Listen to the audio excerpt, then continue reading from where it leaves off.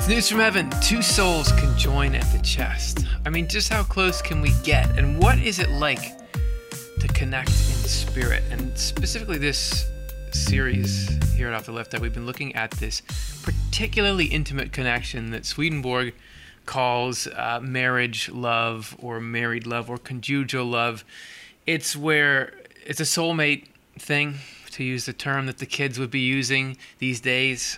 Twin flames, maybe. The idea that there's somebody perfect for you, and not just that they're perfect for you and you're perfect for them, but in the afterlife, whether or not we meet them here on this earth, you get together and you can have this partnership or this joining together that is beyond what's a standard for that, what Disney princess stuff. This is the connection further and further, and here we're going to talk about genuine marriage love and how it joins two people at the chest. And hopefully what this can do is, whether or not you're in a relationship or you like your relationship or whatever, this is shedding light on how life works, both things we can look forward to and how we can look at improving things in our own hearts and minds. Because before you can do any kind of joining, you got to be able to or start at least blocking this negativity out.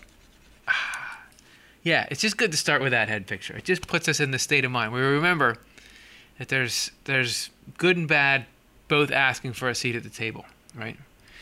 And we can learn how to just pull the chair back for the good stuff. This is Marriage Love 179. You got these sub numbers. Swedenborg's going on this big long parade here of 20-something points in a row. We drop in the middle of it. What are we going to learn? Come on, I'm on the edge of my seat here. Viewed intrinsically, genuine marriage love is a union of souls. So what is this romantic apex? Union of souls. A coming together of minds. Okay, I can understand that. And an inclination in the chest, and therefore in the body, to join together. So there's something deep at the soul level, there's an intellectual engagement, and then it gets right down into the body, the chest, and therefore the body, to join together. And interesting that we've got this inclination in the chest, and therefore in the body. On how it is a union of souls and a coming together of minds, see 158 above. You guys can go check that out for yourselves. As for the inclination in the chest to join together, this is because the chest is like a public square or royal court, and the body like the bustling city surrounding it.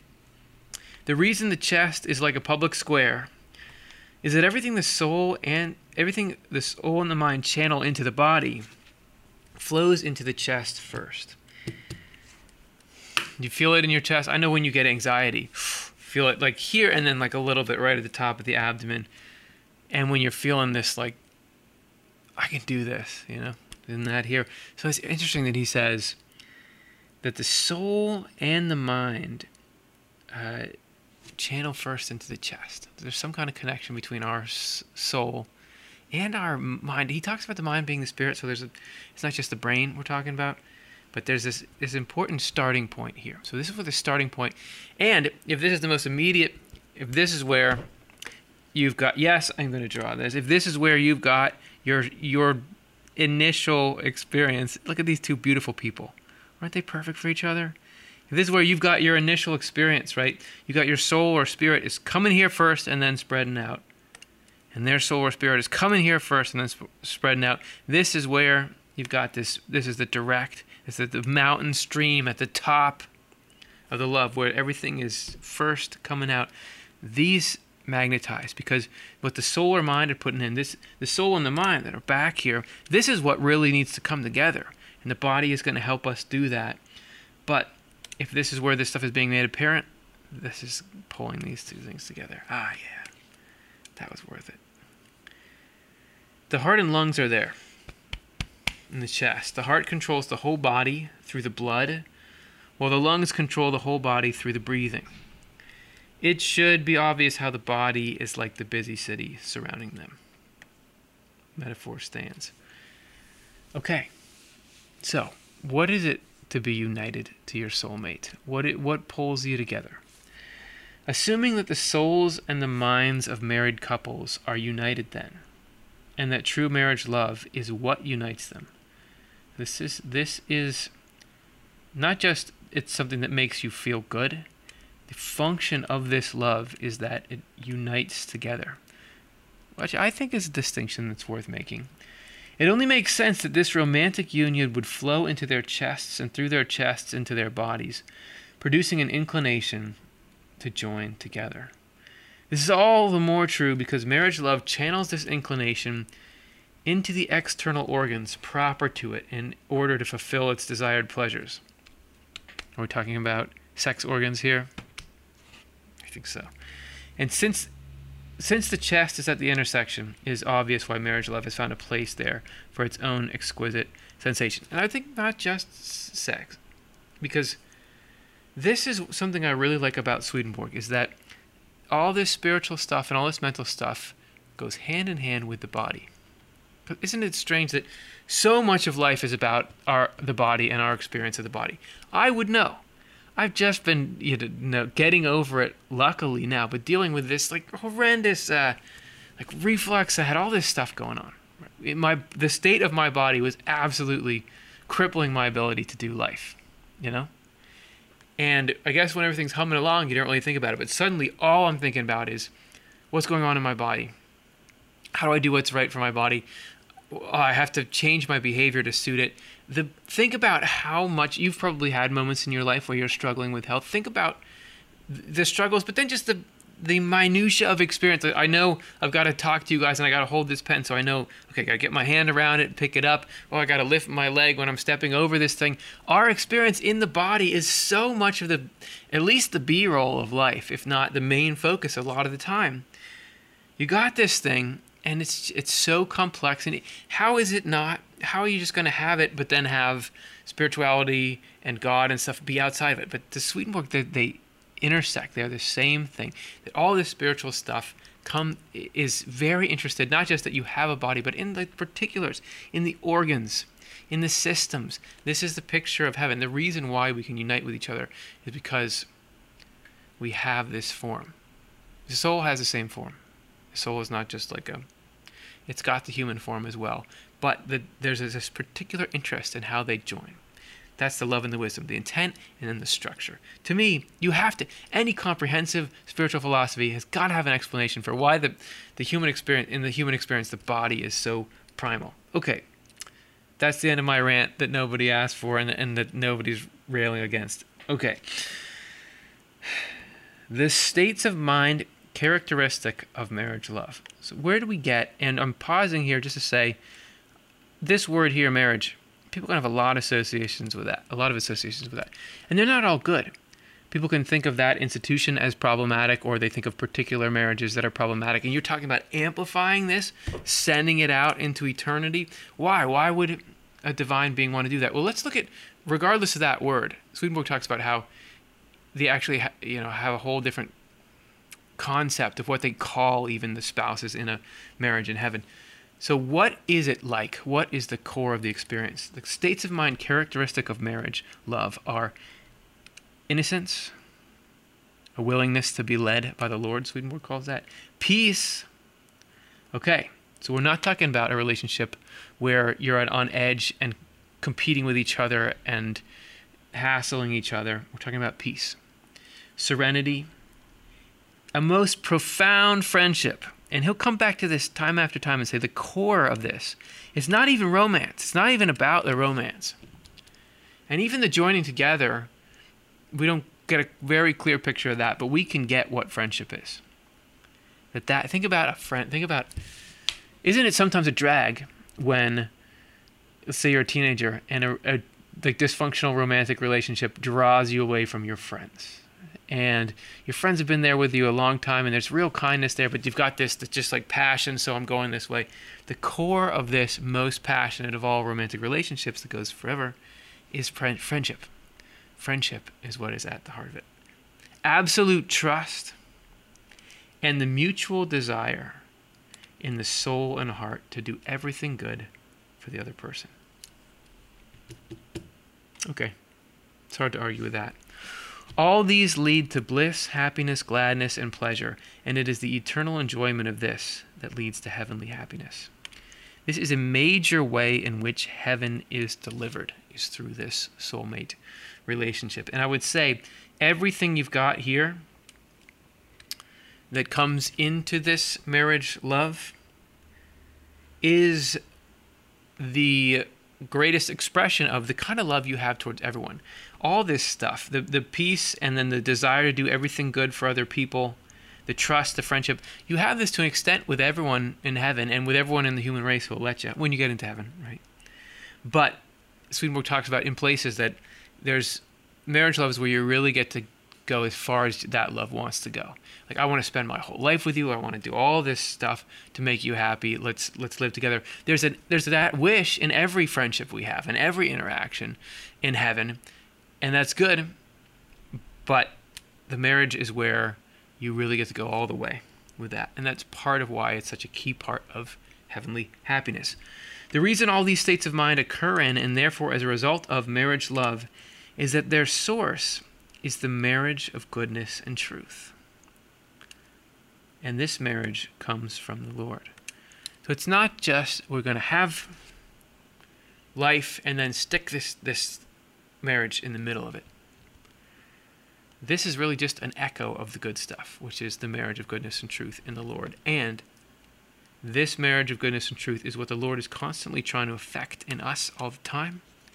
So if you, whether you have a relationship or not, have some goodness in your heart and some truth in your mind, and the Lord, through life experience, through learning, through changing, through growing, is able to connect these two things, you just got a little more married. And actually, this whole soulmate relationship depends on each person having that marriage inside themselves. So it's something we can touch anytime, and it's all just, this is a reflection of God. That's why it's cool. It is the nature of love to want to share its joy with another whom it loves deeply. Indeed, to bring joy to that individual, and in so doing, actually secure its own joy. How much more infinitely is this true, then, of the divine love the Lord has for us, whom he created as vessels capable of receiving the love and wisdom that radiate from him. So in dwelling with a partner and getting to do everything to make them happy, that in a voluntary, trusting, loving way, that's actually just a mini version of what God wants to do for us. So we are paying it forward. That this is what does it mean? There's a marriage of love and wisdom in God. Is that how is God happy? How is God happy? How does God secure God's joy? You could think this is just when you do exactly what he says, or when the most people worship him, or you sacrifice, or something like that. When God makes us happy, that's when God is happy. That is the aim of God. I know it doesn't seem like it. I know that life is hard. But that's because there's wisdom too, and that not all happiness is equal. Here it talks about wanting to bring joy, and that's how it secures its own joy. We can experience a lot of joy that does not have that element to it. We can have things that we say, oh, I want that joy, and the joy is actually joy in someone else's misery. Or it's joy that doesn't do anything good for them. It's joy that hurts myself. God can't just say, oh, you love that? I'll give it to you because that will destroy you. What God is interested in is saying, look, even if it's difficult in the short term, we've got to go through these things, because this is going to get you into a state where you acquire a taste for this joy, which is to give others joy. And that is going to make you happy infinitely more so for infinitely longer. So this is why it's worth putting a little time in. So God does care about us being happy, even though it rarely seems like it based on life on earth. Since we are created for their reception, the reception of love and wisdom, men to receive wisdom and women to receive the love of a man's wisdom. Now this sentence here, we were even debating, like, do you include that or not? Because it sounds like, just as he's saying it offhand here, that there's love and wisdom, but men only get the wisdom side and women only get the love, so women don't have wisdom and men don't have love. That's not what it is he talks about in other places. This is both genders have love and wisdom. This is specifically relating to a particular way in which you can connect together. So I'll leave it at that. The Lord, I'm just saying, don't let it rub you the wrong way. It just is about, like, there's the marriage of goodness and truth.